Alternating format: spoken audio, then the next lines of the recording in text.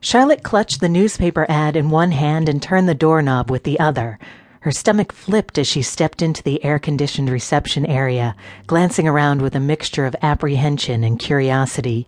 She had no idea what she was expecting, but the office she stepped into looked nothing like the charcoal-painted exterior of the building. The lobby area was beautifully decorated with modern geometric furniture centered around a large receptionist desk. The girl behind the counter was on the phone, so Charlotte took a seat and tried not to fidget as she waited.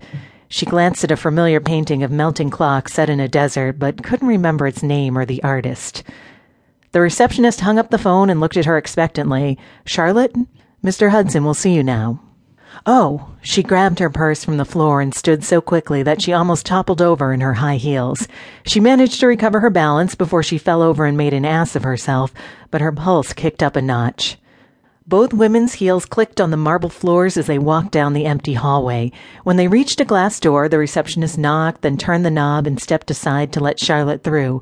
Charlotte clutched her purse strap tightly as she stepped into the office. The door shut behind her quietly. She had no idea what she'd been expecting when she read the vague ad for a personal assistant earlier that week, but the man sitting behind the desk was not what she'd pictured.